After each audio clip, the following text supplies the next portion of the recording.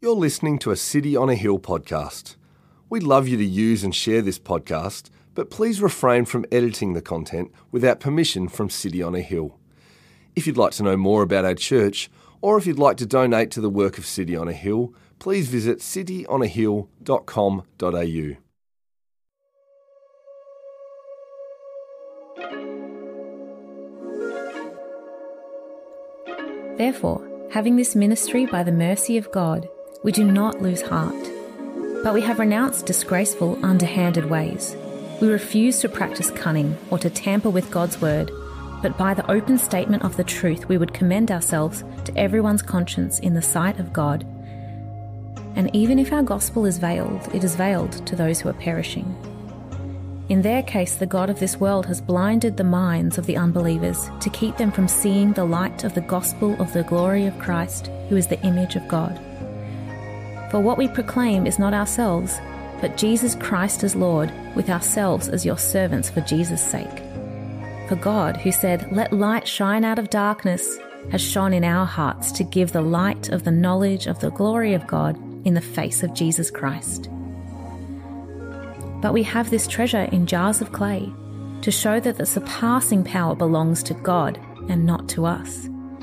We are afflicted in every way, but not crushed.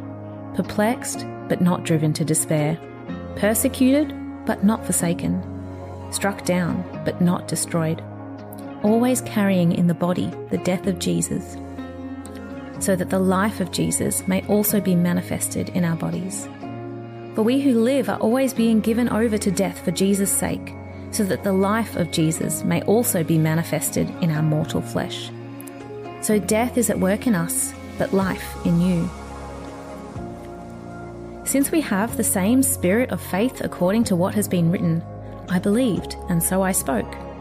We also believe, and we also speak, knowing that he who raised the Lord Jesus will raise us also with Jesus, and bring us with you into his presence.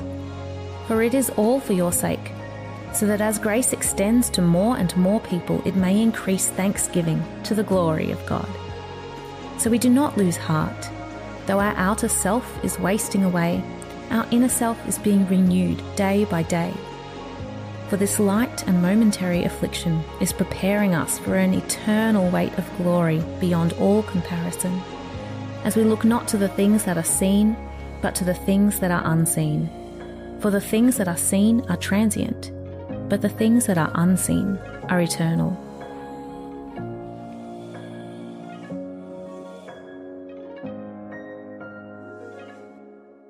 Mike, it's my joy to serve as one of the pastors here at City on a Hill, Brisbane. Hey, a couple of things just before we start. Mel, thank you for getting up and explaining us a bit about the women's pastoral care team, or the pastoral care team. You might be thinking, gender equality, what about the men? Men don't need any help, she'll be right, is what they say. Well, a couple of things. Men actually don't ask for help as much. So there's actually less of a need because we're not putting our hand up. So that's just an encouragement to it's okay not to be okay. So let's be putting our hands up, men. Also as well, conscious the staff team is more like Zach and I full-time, Lisa and Mel part-time. We've got more sort of hours, elders as well. We've got more, resource to be able to not just necessarily do all the pastoral care, but sort of help equip the other men and that kind of thing. But we are still looking to build and grow our men's pastoral care kind of team and resources as well. But as Kirsty and Mel said, primarily our pastoral care does happen through our gospel community groups. I'd love to chat with you if you'd like to be part of them, or if you've got thoughts about how pastoral care is working out in that group. Second thing, we're kicking off, we do this a few times a year. We're going to be doing our next marriage course in a few weeks' time. In June, the 3 non-consecutive Thursday nights in June, they're the dates. If you're recently married, or if you're engaged, or maybe you're it's on the horizon, not too far away, love you to consider coming along. It'll be over 3 Thursday nights at Sarah and I's place, my place, and over dessert.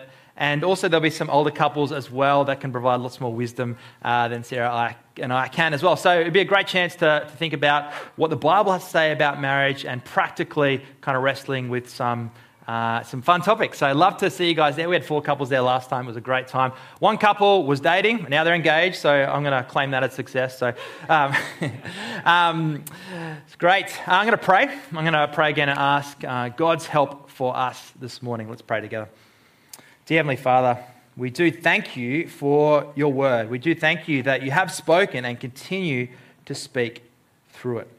Lord, I pray for our time together this morning. I do pray that we would behold the glory of the gospel.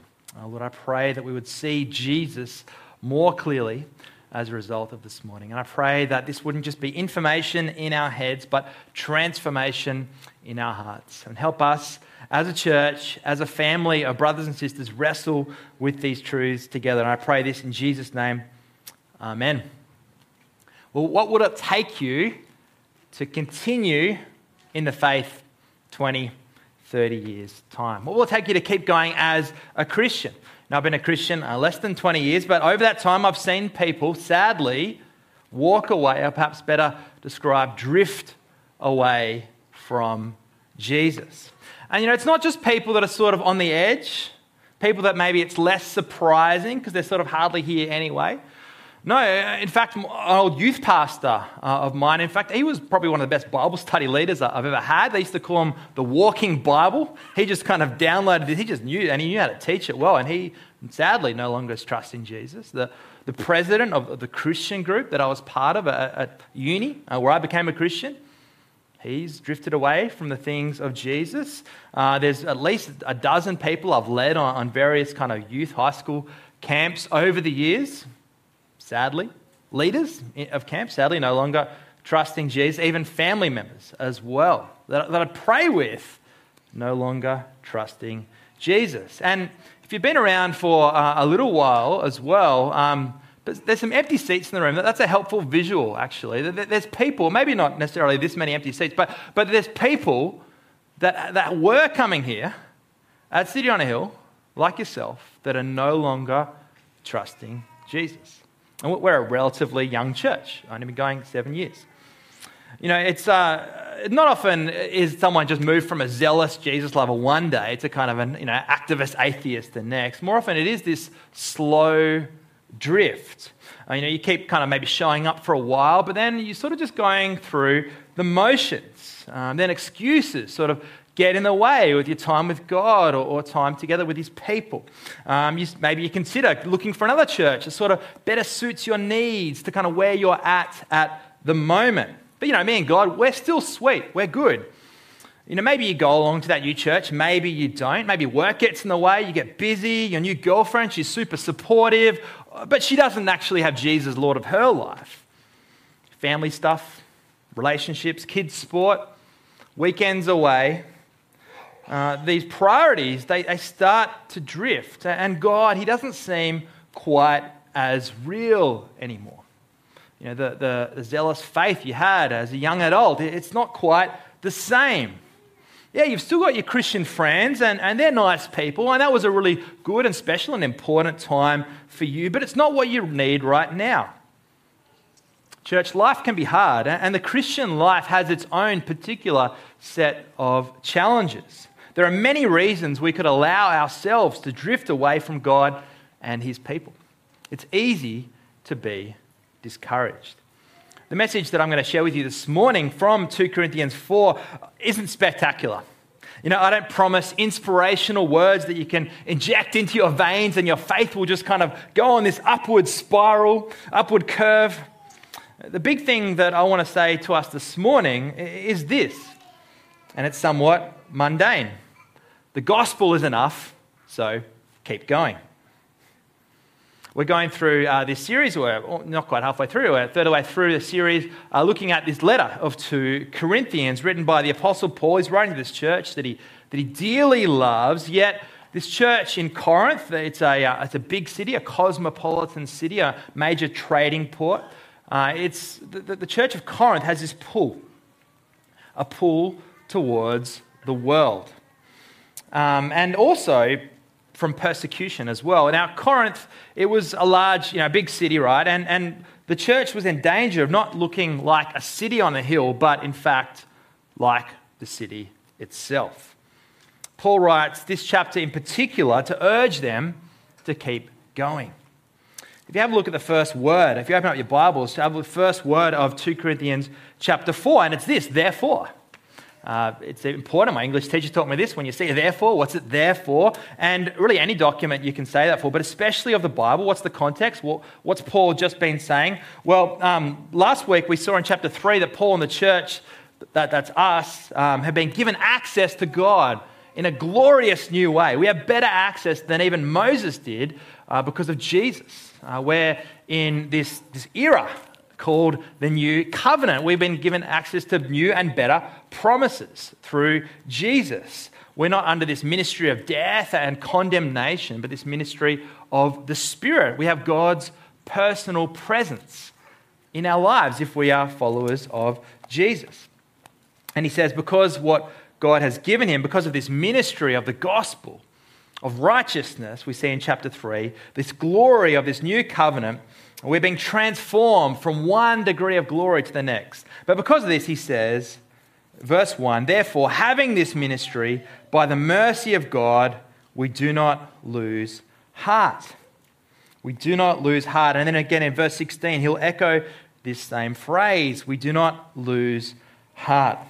He's bookending this section, trying to hammer this point down to encourage his beloved church that he spent more time with than any other church to keep on going. And so his point is this. 2 points. The gospel is enough, so keep going. Firstly, the gospel is enough. Verse 1, I'll read it again. Therefore, having this ministry, by the mercy of God, we do not lose heart. The ministry that Paul and we have, it's all by the mercy of God. It's all by his kindness. Mercy is when you deserve something, but it's taken away. You actually don't get the punishment you deserve. It's a favor. It's a kindness. It's a forgiveness.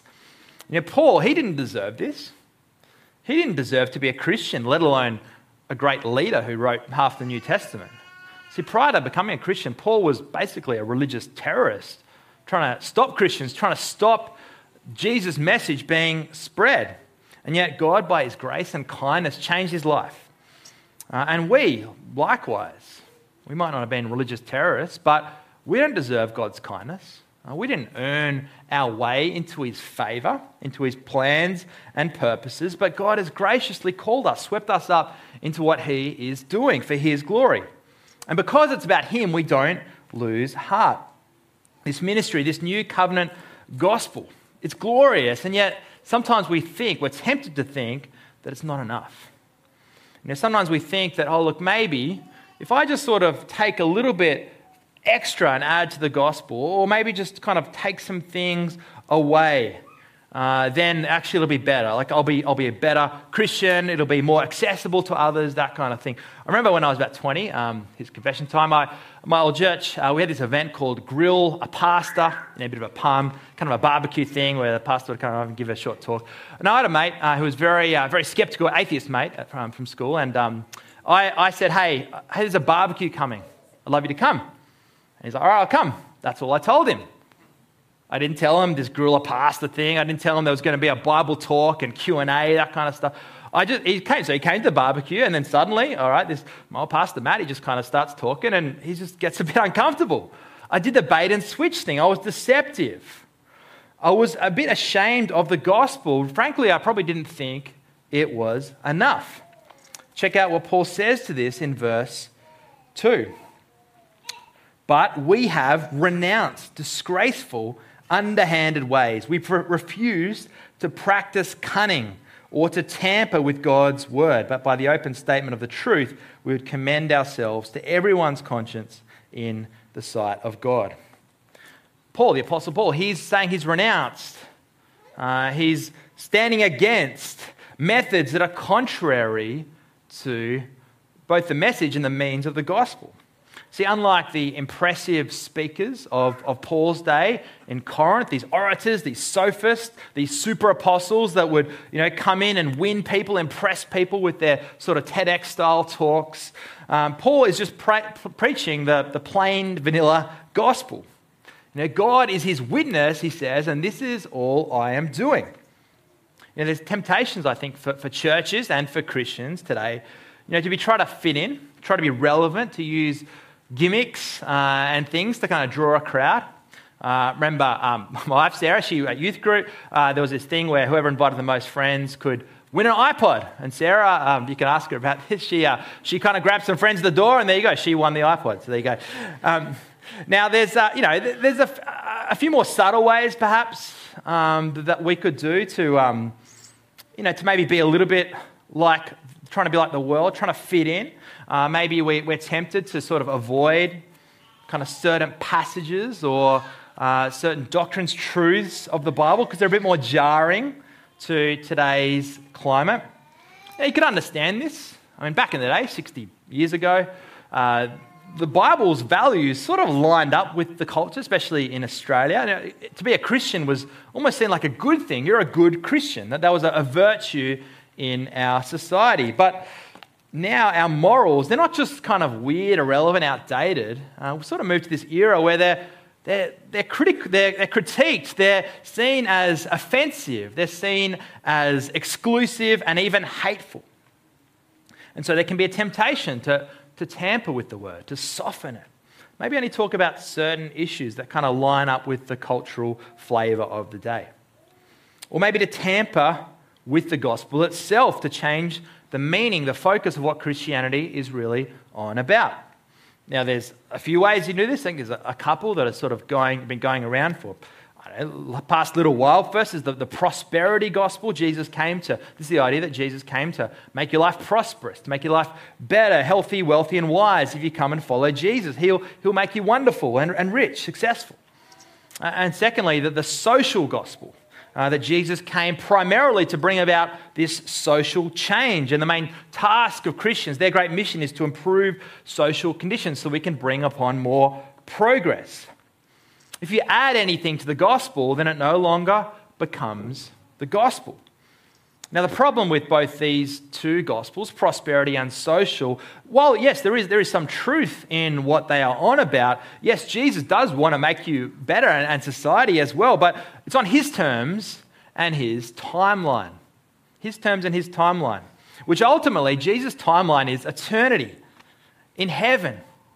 And we'll see this as Paul unpacks in the following verses.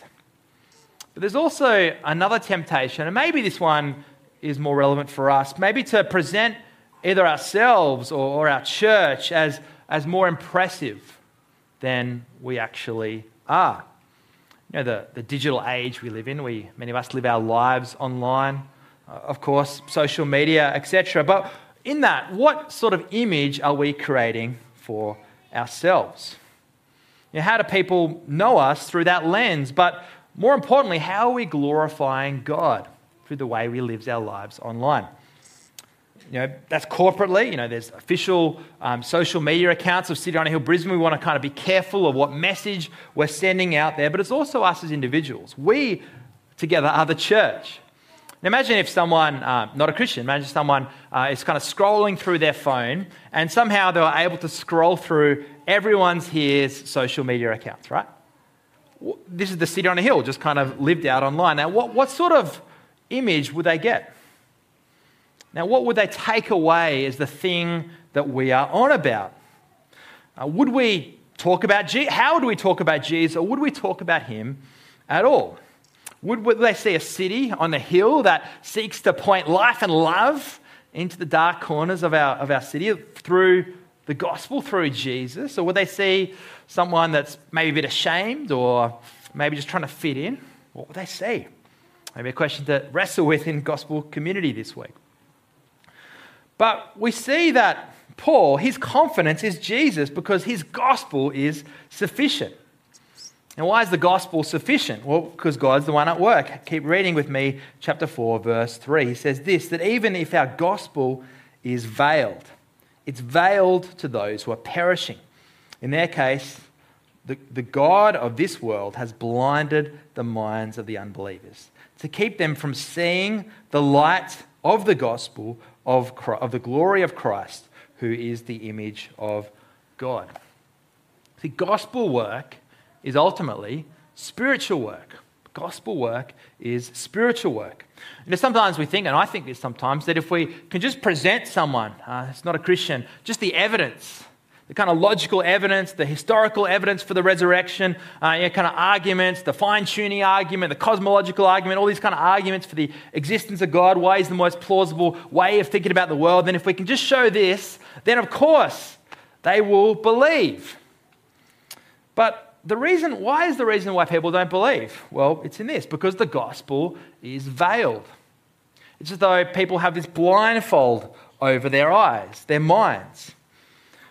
And what's going on? Well, it says here that the God of this world, that's Satan, he has blinded the minds of the unbelievers.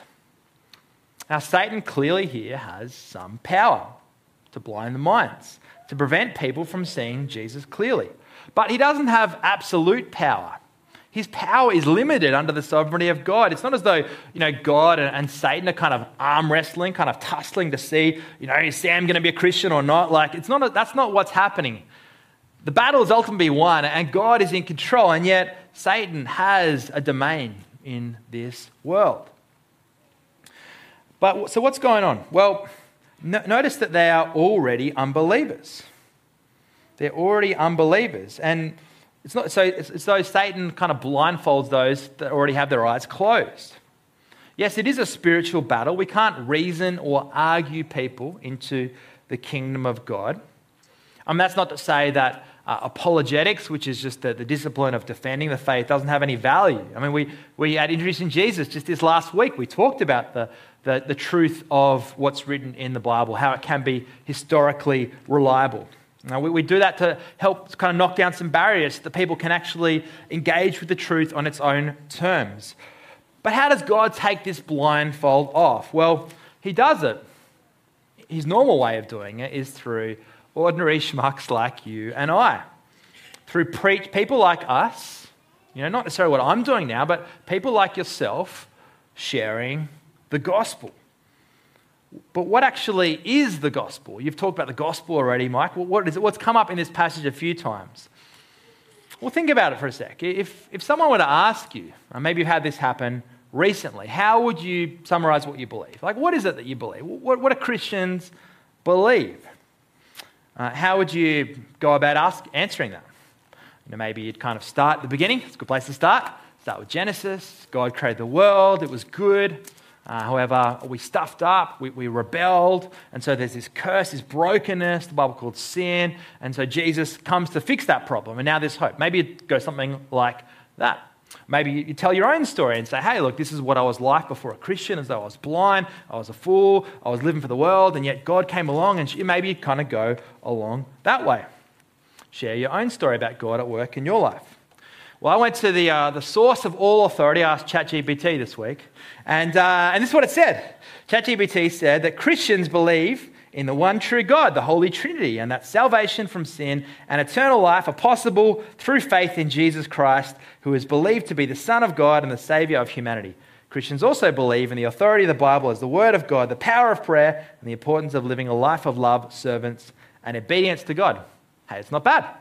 I've had played around a little bit with ChatGPT. I've had some duds, so it's definitely not a beacon of truth. And in fact, a few of us at City on a Hill got together. We're keen to wrestle with the dangers and maybe the opportunities as well of AI and ChatGPT. But I didn't spend too long preparing the sermon there, just to clear that one up. But this passage actually gives us an even sharper, more concise, hopefully more memorable summary of the gospel. It's just in 4 words. 4 words. These 4 words. Jesus Christ as Lord. Everyone say that. Jesus Christ as Lord. That comes from verse 5. Now, a lot more can be said. We can unpack that one for hours. I'll just do a little bit of work here. But come with me to verse 5. Let's just read this in context. This is what Paul's saying. For what we proclaim, it's not of ourselves, but Jesus Christ as Lord, with ourselves as your servants for Jesus' sake. The gospel, the good news, the message that Paul and that Christians are called to herald or waft the aroma of Christ, it's Jesus. It's the fact that Jesus is Lord. And he's contrasting it with an alternative message, ourselves, right? We're not preaching ourselves, we're preaching Jesus Christ as Lord. The sign of good gospel preaching, a good sermon, is that Jesus should be the hero, not the preacher. You should have left today, hopefully, learning more about Jesus than me. If you haven't, then I've failed you. Now, in these 4 words, Jesus Christ as Lord, there's a guy theologian, Murray Harris, he says there's at least 8 implications to these words. They'll pop up on the screen. Firstly, that Jesus of Nazareth, real person, he is the Christ. He's the promised King. Jesus Christ is God. He has supremacy over all things. Christ, therefore, triumphed over death and all powers through his death and resurrection. All people are accountable to him. Anyone who grasps this has grasped the Christian message, and anyone who says this has made a personal declaration of faith. And believing this repudiates all other allegiances. So a helpful way of just unpacking these 4 words, Jesus Christ is Lord. These truths, that they're all central to the gospel, all flowing from Jesus Christ as Lord. But I think some of us here, perhaps many of us, we really like and cling to the idea of Jesus as our Saviour, as our friend. And that's true. That's important. But that's not primarily who he is. Jesus saves, but he is Lord. Jesus is Lord. He's more than our buddy. He's more than someone we can turn to when we're in time of need. Yes, he is those things, but he's more. He's Lord. Now, Lord, it's a funny word that sort of is sounds a little bit archaic. We live in a pretty kind of flat, egalitarian society in Brisbane, in Australia. Hands up who watched the coronation last night. A few people, a few hands going to go straight up. There you go. Last night, the word Lord, like you kind of think, and it sort of sounds very British. Sort of, you can imagine some people kind of wearing robes and funny hats and things like that, kind of standing around watching this old guy become a king that doesn't really have much bearing on my life today. Sounds a little bit irrelevant. But that's not the picture when it says Jesus Christ is Lord. He's our boss's boss's boss's boss. He's the business owner. He owns our mortgage. He owns our data. He is running the show. He's the King of Kings, the Bible says. Through him all things were made. He's holding the universe together. When we looked at that in Colossians 1 last year. He will judge and destroy all those who oppose against him. He'll even send birds to kind of gorge on the flesh of kings that are up against him. He's got a sword coming out of his mouth in judgment. He'll be worshipped on the throne forever. That's why on earth he claimed to be God. He claimed to have the authority from God. He went into the capital city of the most religious place in the temple. He confronted some religious leaders that were being dodgy. And what did he do? He came with a whip. He was cracking a whip, literally. He flipped the tables and told them to get out because they had defiled his Father's place, turned it into a marketplace, a den of robbers. Is Jesus just your Saviour and friend, or is he your Lord? Keep reading in verse 6. Paul will unpack how this gospel works through the lordship of Jesus. And the context of the Corinthian audience, it helps us understand. For the Hebrew, and Paul was Hebrew, and a lot of people in Corinth were Hebrews, the great pursuit for them was light. Light symbolized God and goodness and peace. From Isaiah, the Lord is my light and salvation. But they're also a very Greek culture too. Corinth, of course, it's in modern-day Greece, and they spoke Greek. For the Greeks, the ultimate goal was knowledge. And for the Romans, their epitome, the glory was Rome. The epitome of their life was glory. Paul, he was born a Hebrew. He was a citizen of Rome, and he spoke Greek, writing to this Greek culture. He says this, verse 6, "For God who said, 'Let light shine out of darkness.'" For God who said, "Let light shine out of darkness," has shone in our hearts to give the light of the knowledge of the glory of God in the face of Jesus Christ. The gospel is enough because it's God who speaks. Through his word, we see this in Genesis 1:3. God says, "Let there be light." Boom. And there is. He speaks the universe into existence. God, he's in the business of lighting up dark places. He lit up the world, but he's lighting up the darkness in our hearts. See, our default status, we're in the dark, we're born blind, but it's God who shines his light and gives light to the gospel. So when we become a Christian, it's God, he's taking off the veil, the blindfolds of the unbelievers. And how does God keep speaking powerfully today? He does still speak. He does that through his word. That's why Paul, he doesn't need to rely on motivational seminars or cunning practices or fancy techniques, because he's got the words of God. And we do as well. It's the gospel. It's the knowledge of the glory in the face of Jesus. It's all about Jesus. That's where glory can be found.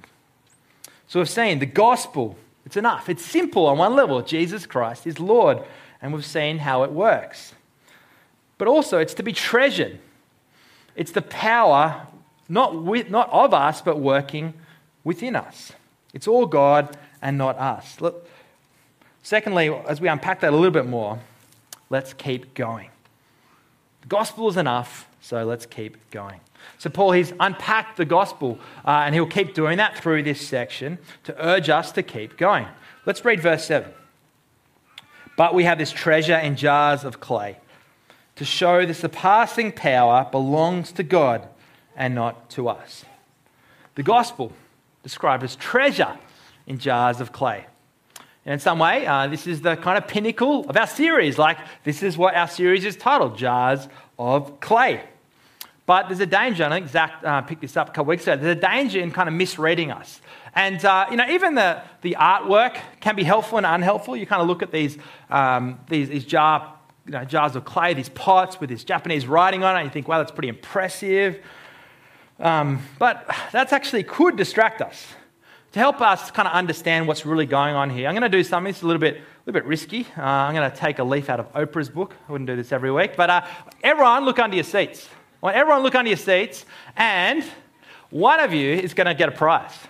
Everyone look under your seats, and one of you is going to get a prize. And a clue, this prize will be in a plastic bag like this. Okay, so I want everyone to look under their seats, and you're going to find a plastic bag. You might have to look deep under there. Everyone look. No, I used to work in the cinemas, and that was my first jobs. And you could find all sorts of things under the seats. Especially our job was just to kind of sweep things under the seat and then kick it down the road. Here we go. We've got a winner. There you go, Nam and Yosika. Now, what's inside there? Can you hold that up? Can you hold that up? What's there? What's there? There's some treasure. There's some golden coins. $2.25 from Kmart. There you go. Nam's a dentist, so he'll eat them responsibly, I'm sure. But what was that all about? Well, jars of clay. Gary Miller, who wrote a commentary on 2 Corinthians, he titles his chapter 4, "Life as a Plastic Bag." Life as a plastic bag. That would have been a great series title, hey? Life as a plastic bag. Now, what's the point of this? Well, jars of clay, like they sound fancy, impressive, expensive, but really they were just vessels that used to transport stuff, just pretty ordinary things. But what's Paul's point here is actually the treasure, the thing that's inside. Paul says in verse 7, the point of this is to show the surpassing power belongs to God and not to us. We're not meant to kind of see the gospel and go, wow, how amazing is this? How amazing is this plastic bag? But no, it's just a vessel, the treasure. That's the thing inside. And listen to how Paul shapes his attitude. If you flick over to chapter 11, flick over a few pages to 2 Corinthians chapter 11, you'll see just a bit of Paul's resume, some of the things that Paul has had to endure. We're going to go through this in more detail in coming weeks when we get to this chapter, but I thought I'd just help us understand Paul, to help us understand his gospel-driven perspective.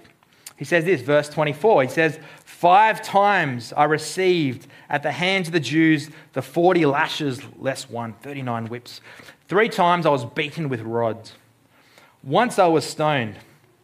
3 times I was shipwrecked. A night and a day I was adrift at sea, on frequent journeys, in danger from rivers, danger from robbers, danger from my own people, danger from the Gentiles, danger in the city, danger in the wilderness, danger at sea, danger from false brothers, in toil and hardship, through many a sleepless night, in hunger and thirst, often without food, in cold and exposure. And apart from other things, there is the daily pressure on me of my anxiety for all the churches. Who would want to be a Christian? We're going to look at this in more detail, as I said, but with that in mind, that's Paul's life, right? That's a bit of his backstory. That's what he's doing to persevere as a Christian. Have a look, go back to chapter 4 and have a look at how his attitude towards this life is.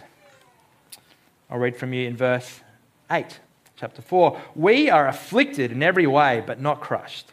Perplexed, but not driven to despair. Persecuted, but not forsaken. Struck down, but not destroyed. He's afflicted. He's in this physical and spiritual battle.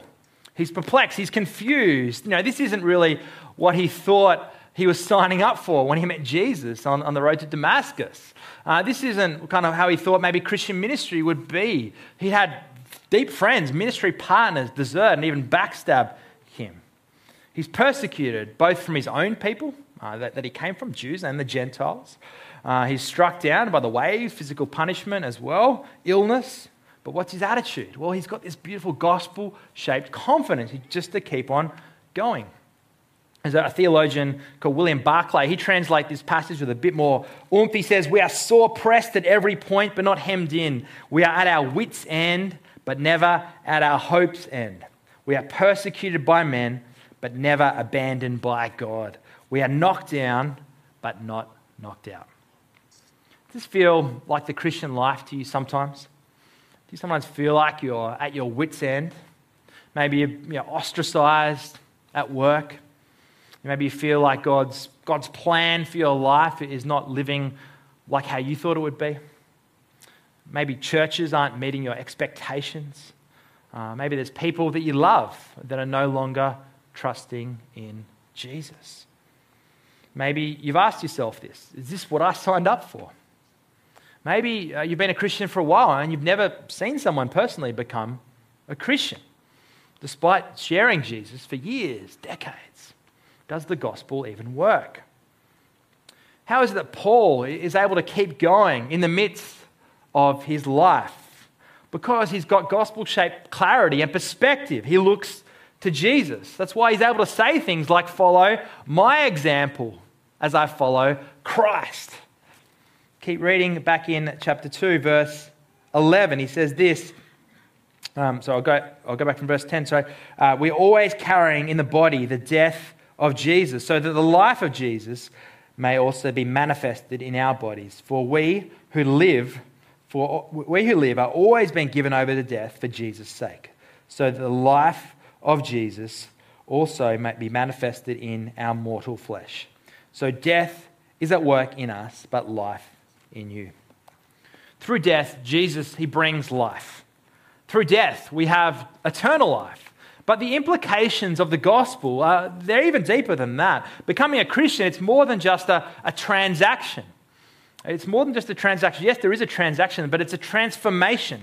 We who are separate from God are now joined together with Jesus. We are united to him in his death. Our old self is crucified. When Jesus calls us to follow him as his disciples, he says this in Mark 8, we're called to deny ourselves, to take up our cross and follow Jesus. For anyone who wants to cling to their life will lose it. Whoever loses their life for the sake of me will save it. What does it mean to follow Jesus? To know Jesus, well, it means following him. It means denying ourselves. And so when people suffer for the name of Jesus, even if they face death and die, Jesus' glory, it's manifested. The aroma of Christ wafts. God is glorified. Now, for us personally, there's even better news for us as as we kind of think about what it means to be joined to Jesus, there's this hope. If you keep reading in verse 13, since we have the same spirit of faith, according to what has been written, I believed and so I spoke. We also believe and so we speak, knowing that he who raised the Lord Jesus will also raise us with Jesus and bring us with you into his presence. We have the same spirit of Jesus. Do you know that? We have the Holy Spirit dwelling with us. And if we trust in him, the same spirit, the power that rose Jesus from the dead will work in our lives and bring us to God the Father in glory in the resurrection. Because Jesus rose, we too can rise in glory. Not just back, it's not like, you play in a first-person shooter game, you get respawned. It's not like that you can kind of start again. No, we're raised to something far more glorious, into the presence of God. But this treasure, this is a treasure. Can you see why Paul's calling it a treasure? It's not about the bag, it's what's inside. The treasure we have, it's not something that we kind of, store up, cling, kind of keep in a secure bank account, encrypted, that kind of thing. No, it's to be shared. It's to be shared. That's why Paul, he's quoting Psalm 115, I believed, in verse 13. I believed, and so I spoke. In that psalm, the psalmist, in his context, he's facing death, despair, destruction, and yet the refrain is just, I love God. God is good. I want to sing his praises, even in the midst of suffering and sorrow. And so Paul, like the psalmist, he wanted to share this treasure, that God was good and faithful and offered salvation to the world. And that's what we should as well. If we truly do treasure this, if we truly do see that inside our jar of clay, our plastic bag, we have this imperishable, beautiful treasure, then surely, why would we not want to share it? Maybe some of us believe or don't really believe that the gospel is that good news.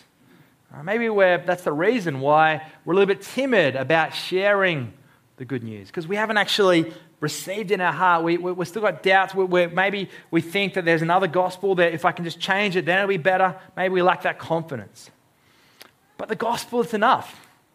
I was super encouraged this week. We did week 2 of Introducing Jesus, a series where we can explore the truth, the claims of Jesus, what it means for us as well, who he is. And I was encouraged by 2 of you. You asked me, hey, Mike, is it too late to bring a friend? And I said, yeah, it's week 2. Sorry, next time, buddy. No, I didn't say that. I said, of course. They're like, yeah, it'd be really helpful for our friends, our respective friends, to come along. We think they would, they're not Christian. It'd be really helpful if they came along. They need to hear the gospel. They came along. Got to meet them. I trust they had a good night. And I'm praying that God joined with me in prayer. Thank you for those who are praying for Introducing Jesus. I'm praying that for these and others who are exploring faith, that their blindfolds would be taken off. They behold the beauty of this treasure. Last week we looked at the beauty of this treasure. Ultimately, it is a higher purpose than even loving others. Ultimately, it's for God's glory. And we see that echoed again in verse 15. Paul says, for it is all for your sake, so that as grace extends to more and more people, it may increase thanksgiving to the glory of God. Yeah, we share the gospel for others' sake, but ultimately so that the world would be in thanksgiving to the glory of God. John Piper says the reason why we do mission, cross-cultural, overseas mission, is because worship doesn't exist there. We evangelize, we be on mission because God is not being worshipped. And so the grace, the glory of God, it's received by more people to give God more glory. Let me wrap up just by these last couple of verses, verse 16 to 18. These words are both confronting and comforting. Paul says this, so we do not lose heart.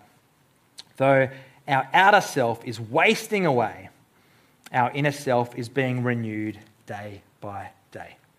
For this light, momentary affliction is preparing for us an eternal weight of glory beyond all comparison, as we looked not to the things that are seen, but to the things that are unseen.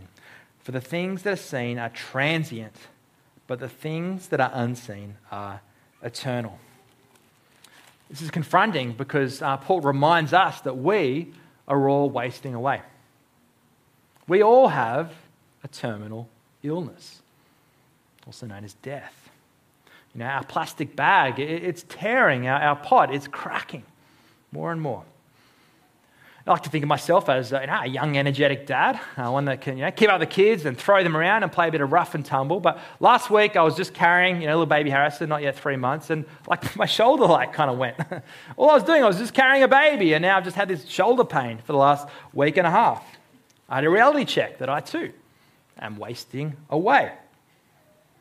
And yet, of course, many of us, I know some of us in this room, if not ourselves, those we dearly love, are in awful situations, wrestling in looking at death face to face. Just this last week, a friend from my old church, Lindsay, she passed away. She had neuroendocrine cancer. She had 2 girls, roughly the same age as my daughters. Wasting away. But that's all of us, really. Some of us, it happens sooner than we hope. Some of us, we might say we live a long and a good life, but ultimately we're all wasting away. But notice what's happening on the inside. God is at work in us, inwardly being renewed day by day. God is transforming us, those who are followers of Jesus, day by day, to one degree of glory to another, making us more and more like Jesus. That's why this perspective of Paul, it's radical. He's able to describe his hardships. Remember his hardships? Harder life than probably most of us here. He describes all this as light and momentary. Sounds crazy. Beaten up, shipwrecked, chucked in jail, light and momentary. Is he delusional?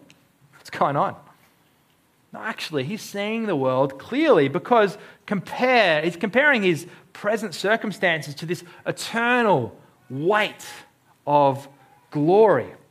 See, life on earth, it's this grain of sand compared to this boundless beach of eternity.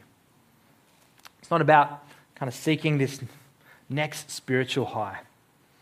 And as I invite the band up, let's go back to the first question I asked. How do we keep going for the next 20 to 30 years?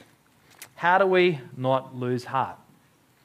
It's more than just highs and lows all the time, though sometimes it feels like that. Life is mostly mundane, unimpressive moments. There are a bunch of unexpected lows as well. But, it's things like being stuck in traffic on the way to work, having that meeting that's a little bit annoying, bathing your kids, eating breakfast, mowing your lawn. There's just a lot of mundane things that happen in life, right? How do we keep going? Well, we need to remember and remind ourselves that the gospel, it's enough. That Jesus is Lord. It's having that eternal perspective where a world wants to preach to you a gospel of instant gratification. It's about savoring and sharing in this treasure. And it's about doing that together as a church, spurring each other on until Jesus returns or calls us home. Let's stand and let me pray.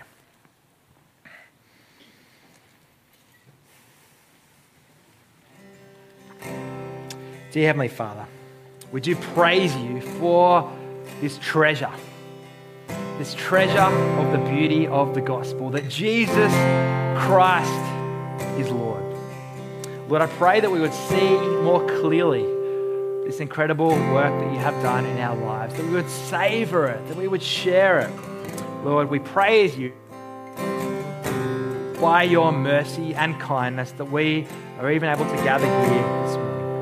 Lord, help us as a church to keep going, to celebrate together the highs, the joys of this life, but also to be with each other, to spur each other on, and to grow through the lows, the hardships, the times when we see so clearly that we are wasting away.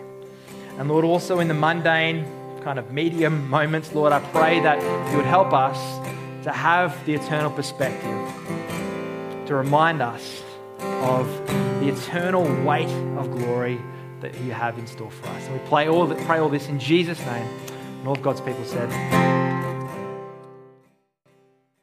Thank you for listening to our podcast.